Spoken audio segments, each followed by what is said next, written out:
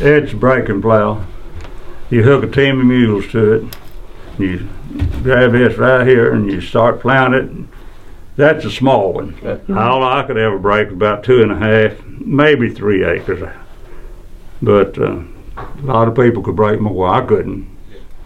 That's about all you could do on one of them. If you could break 2.5 or 3 acres a day, that's all you could get. And that would be a long day too. And back when Rudy and I was growing up, there's still a lot of stumps in the field, roots.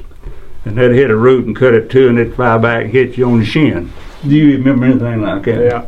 Or the old mule would be pulling, it'd have lines around your waist, and it'd stop and you'd go with a breaking plow.